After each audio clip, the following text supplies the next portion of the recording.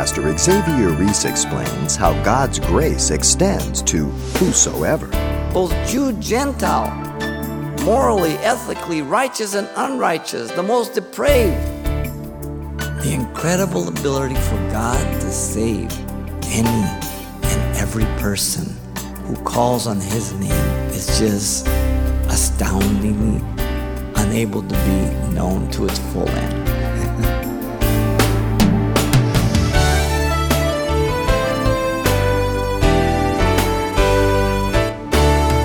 Welcome to Simple Truths, the daily half-hour study of God's Word with Xavier Reese, Senior Pastor of Calvary Chapel of Pasadena, California. The cliché of worldly wisdom says, when life hands you lemons, make lemonade. However, biblical wisdom offers more eternal comfort for life's seeming disappointments in Romans 8:28. And we know that in all things God works for the good of those who love Him, who have been called according to His purpose.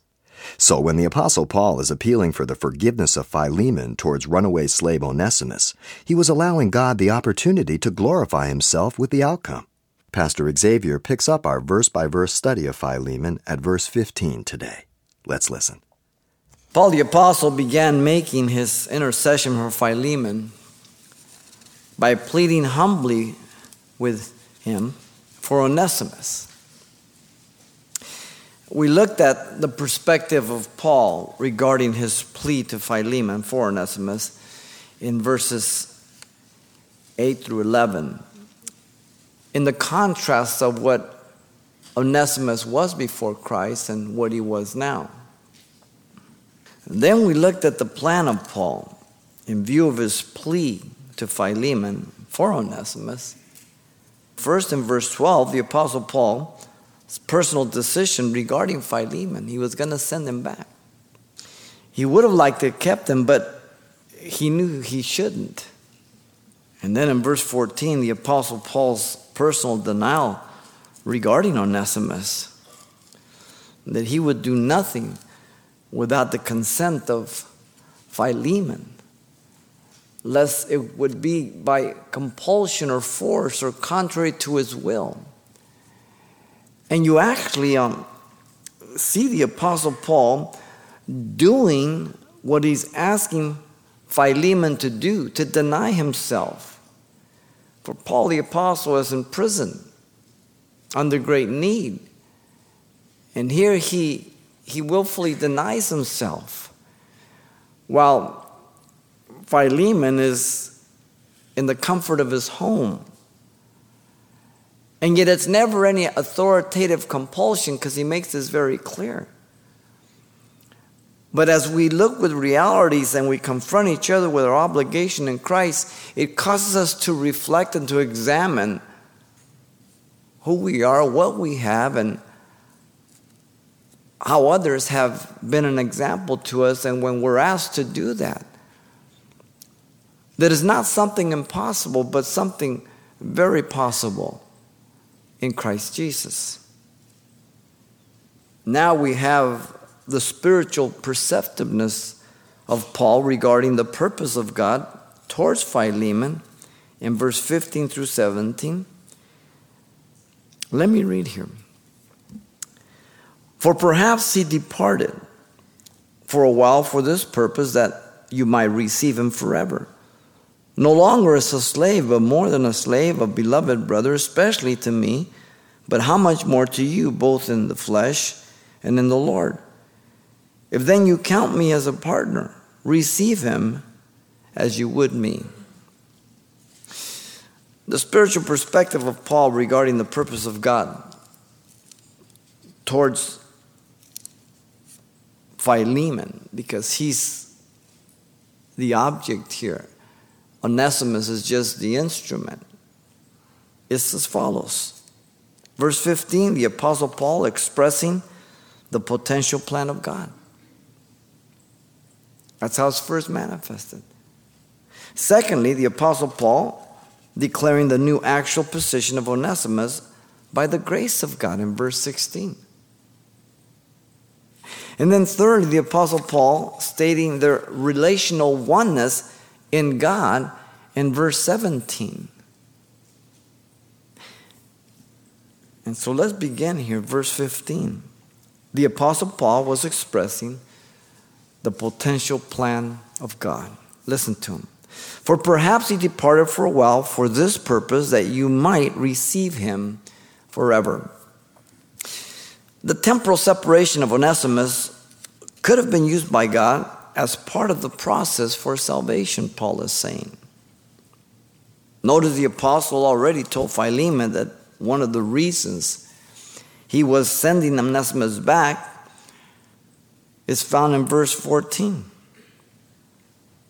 He tells him there, without your consent I will do nothing. That your good deed might not be by compulsion, but as it were by voluntary. This focuses on a common respect and courtesy motivated by the agape love from the earthly perspective. Because we're not in heaven yet, and we can still be rude. Notice the Apostle Paul now gives to Philemon another reason to think about regarding the decision of Onesimus of running away. The new reason is introduced by the phrase, for perhaps. Gar teka. This introduces the possible heavenly perspective for the flight of Onesimus. The word perhaps presents the idea that we on earth do not know all the things and ways that God uses for the salvation of man in his glory. The word appears in this form only 2 times. The other is in Romans, where it is translated pre-adventure in Romans 5:7. It would also be a good translation here of our text with the idea, what if? Pre-adventure, what if this was the case? We don't know how God works, when he works, and we don't know those mysteries, as we'll see. The nature of the departure, notice, is considered to be part of the sovereign providence of God. This potential heavenly perspective is in contrast to Paul's earthly perspective for sending Onesimus back in verse 14. The word departed is in the aorist passive, they tell us, the Greek scholars, signifying the hidden action of God. The mistake we must not make or allow any person to make is to ascribe the evil of Onesimus or any other person by the hand of God. Very important. Onesimus was responsible for his own decision to run away and to steal from Philemon. Paul is not defending him, nor cleansing him or clearing him of his sin. Yet God, in his sovereign mercy, used it to reach Onesimus with the gospel in order to save him. Commentators point out the evil of Joseph's brothers as a parallel example, as God turning what was intended for evil to good. But it is not an equal parallel of Genesis 50, verse 20. In the case of Joseph, he was innocent, and God was protecting him. In Onesimus' case, he is the guilty party, and God is merely using the circumstances to confront him with the gospel. Otherwise, we would make God the author and part of sin. You understand? Very important. So we must be careful how we look at these things. Well, God could have, but you make sure you don't make God one with that sin. You understand? God will use anything and everything to reach people, but he's not the author of that sinful act or deed or thought. You understand? The apostle confirms the hand of God, notice, through the circumstance of Onesimus running away by the statement, for a while, for this purpose. The Greek text only has two words, pros and ora. The words for this purpose are inserted to make clear that the providence of God had the salvation of Onesimus in mind. They're just placed in there so we get a better understanding, but they're not in the Greek. In fact, the word while is the word ora, H-O-R-A in Greek, which means a certain indefinite time, much like the word kairos that we've looked at many times, seasons or epochs. But the word ora is more specific in smaller portions. Jesus used this word, my hour is not yet come, speaking about the specific hour for the cross in John 2:4, 7:30, 8:20, many. The exact same word that is used in Spanish, hora, hour. Exact hour, exact word. Now notice, in contrast, we have the eternal restoration of Onesimus was then brought up by God as the product of salvation. The apostle uses the word that to introduce a purpose clause. We've seen these before. Paul is telling Philemon to consider the possibility of God's incredible grace to use this terrible ordeal to save a person from eternal damnation. Paul is telling Philemon that he should not lose sight of the short time he lost Onesimus for in comparison to the unending time he will have him now for. The contrast of a while to forever, aeonios is the Greek word meaning eternal. It's that temporal time, a small fraction to eternal time. The contrasting perspective, once again, is the earthly to the heavenly, the physical to the spiritual. Notice the one to benefit from the work of God directly is Philemon. Because Paul is addressing himself to Philemon on behalf of Onesimus. Paul says that you might receive him forever. He's talking to Philemon.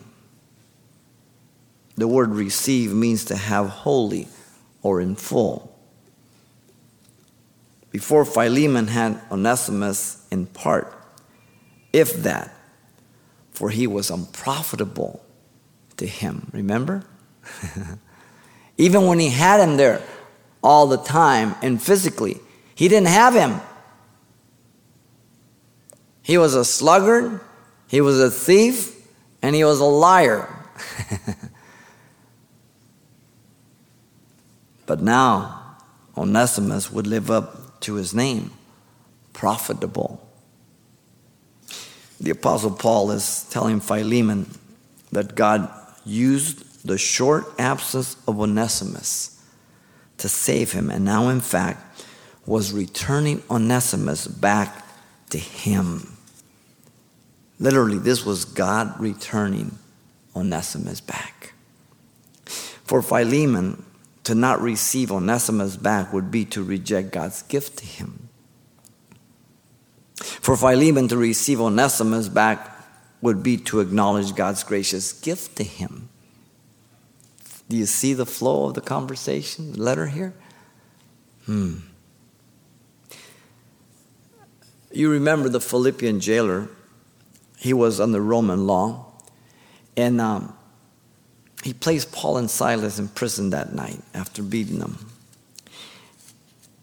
And God used that circumstance to save him and his family.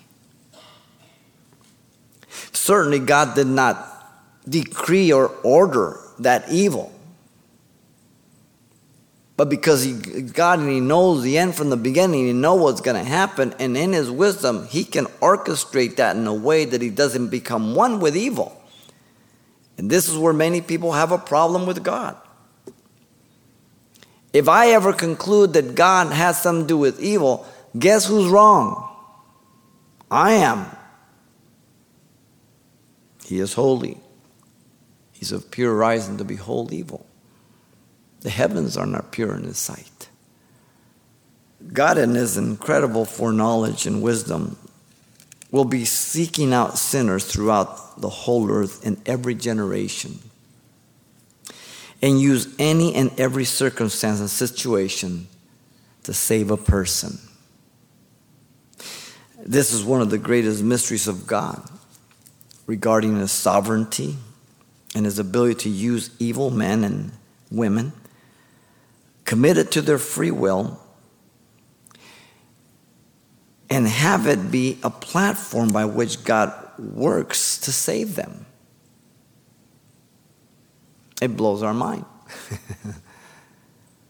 But see, when you're God, that's no problem. But again, we must be very careful not to say that God planned or was participant of my evil in participation for my salvation. Never. He cannot be one with evil.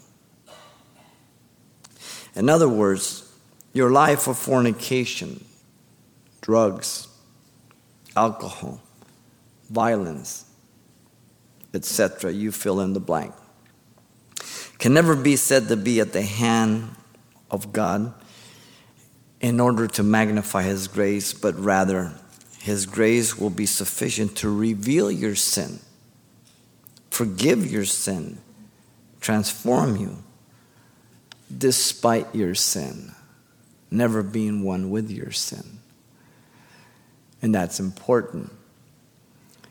God will look out for any person who will look up and call on his name, and he will reveal himself to allow him or her to see their despicable condition, separated from God, under the wrath of God, as a cry to a deliverer. And if they repent, he will save them. But God does not orchestrate or bring about the evil, for then he would be as unholy as we, if not more, because he has a greater power and the greater potential. So the problem is not on God's side. The problem is on my side. Will I trust God sufficiently for the consequences that I will have to live with in my life? You understand?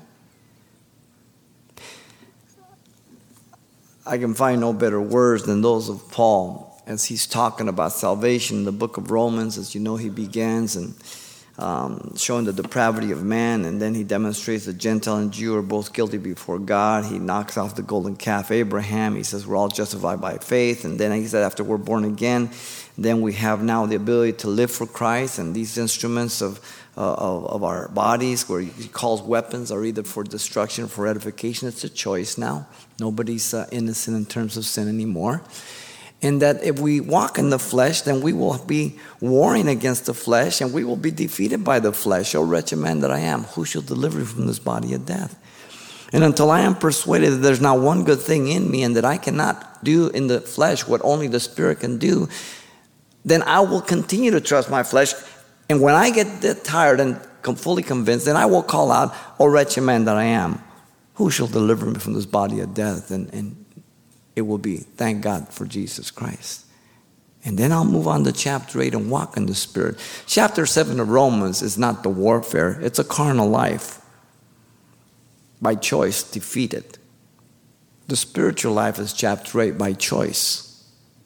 And then he moves on 9, 10, and 11 about the salvation of the Jew in contrast to the Gentile. And this is the final conclusion of that whole aspect of God's ability to save both Jew, Gentile, morally, ethically, righteous and unrighteous, the most depraved. Listen to this. Oh, the depth, the riches both, the wisdom and knowledge of God. How unsearchable are his judgment and his ways past finding out. For who has known the mind of the Lord, and who has become his counselor, or who has first given to him, and it shall be repaid to him. For of him and through him and to him are all things, to whom be glory forever. Amen. The incredible ability for God to save any and every person who calls on his name is just astoundingly unable to be known to its full end. The Apostle Peter tells us in 2 Peter 3:9, the Lord is not slack concerning his promise, as some count slackness, but is long-suffering towards us, not willing that any should perish, but that all should come to repentance. God's will is that all be saved, but he knows that not all will repent and accept salvation. So salvation can never be faulted on God's side. It's always on man's side. So if you believe that God only chose a few, the elect, while having the potential to save all, and then choosing the majority and decreeing them to hell, and then holding them responsible for their sin while never given them a choice to repent by his decrees, he would have to be the most unjust God, the most unholy God. The failure of man to be saved is always upon man, not God. Never. He is the propitiation for our sins, and not ours alone, but the whole world. 1 John 2:2. Do not interpret the whole world and the world in John 3:16 as the Calvinists do. The elect. The whole world is the whole world. The elect in context is speaking about the saints who are saved or the Jew.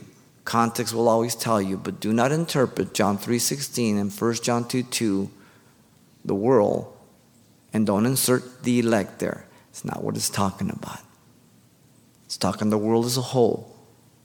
He died for every person's sins. And if they call in the name of the Lord, they shall be saved. God would have us rejoice over the salvation of sinners. Some are saved in Sunday school by the grace of God. It's great. Others are saved before their teens, during their teens, or afterwards. And then there are those who get in at the last hour. How do you feel about that? Are you envious? Are you jealous? Do you say, that's not fair? That dude had so many girls. That guy just partied all the time and he still gets in. Your heart should break that he missed so much here on earth walking with Christ and he just wasted his life. Never be envious of the wicked. Either way, we are to thank God and recognize that we will spend all eternity with them. Luke 15:7, Jesus said, I say to you that likewise there will be more joy in heaven over one sinner who repents than over 99 just persons who need no repentance. The Apostle Paul was expressing the potential plan of God. Who knows? Is not that what Esther's uncle told her? Who knows? Hey, it's cool. You don't have to go to the king, but just imagine. Who's to know if God has put you in such a place at such a time as this? I'm not saying it is. I'm just saying, what if? Makes Philemon think. Lift his heart to God.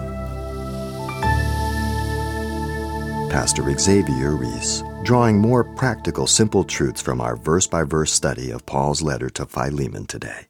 Now, there's much more of this message to come next time, but if your schedule permits you to tune in, as always, you can pick up a copy. And the title you want to ask for is simply Paul's Thoughts to Philemon. It's available on CD for only $4. And this might be a study you'd like to pass on to someone in your church or Bible study when you're through.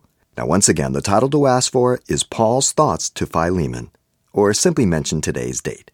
You can request your copy by writing Simple Truths, 2200 East Colorado Boulevard, Pasadena, California, 91107.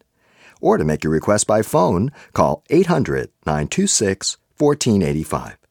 Again, that's 800-926-1485. Or the address once again is Simple Truths, 2200 East Colorado Boulevard, Pasadena, California, 91107. And thanks for mentioning the call letters of this station when you get in touch. This helps us track the effectiveness of this ministry in your area. And then join us for more Simple Truths next time with Pastor Xavier Reese.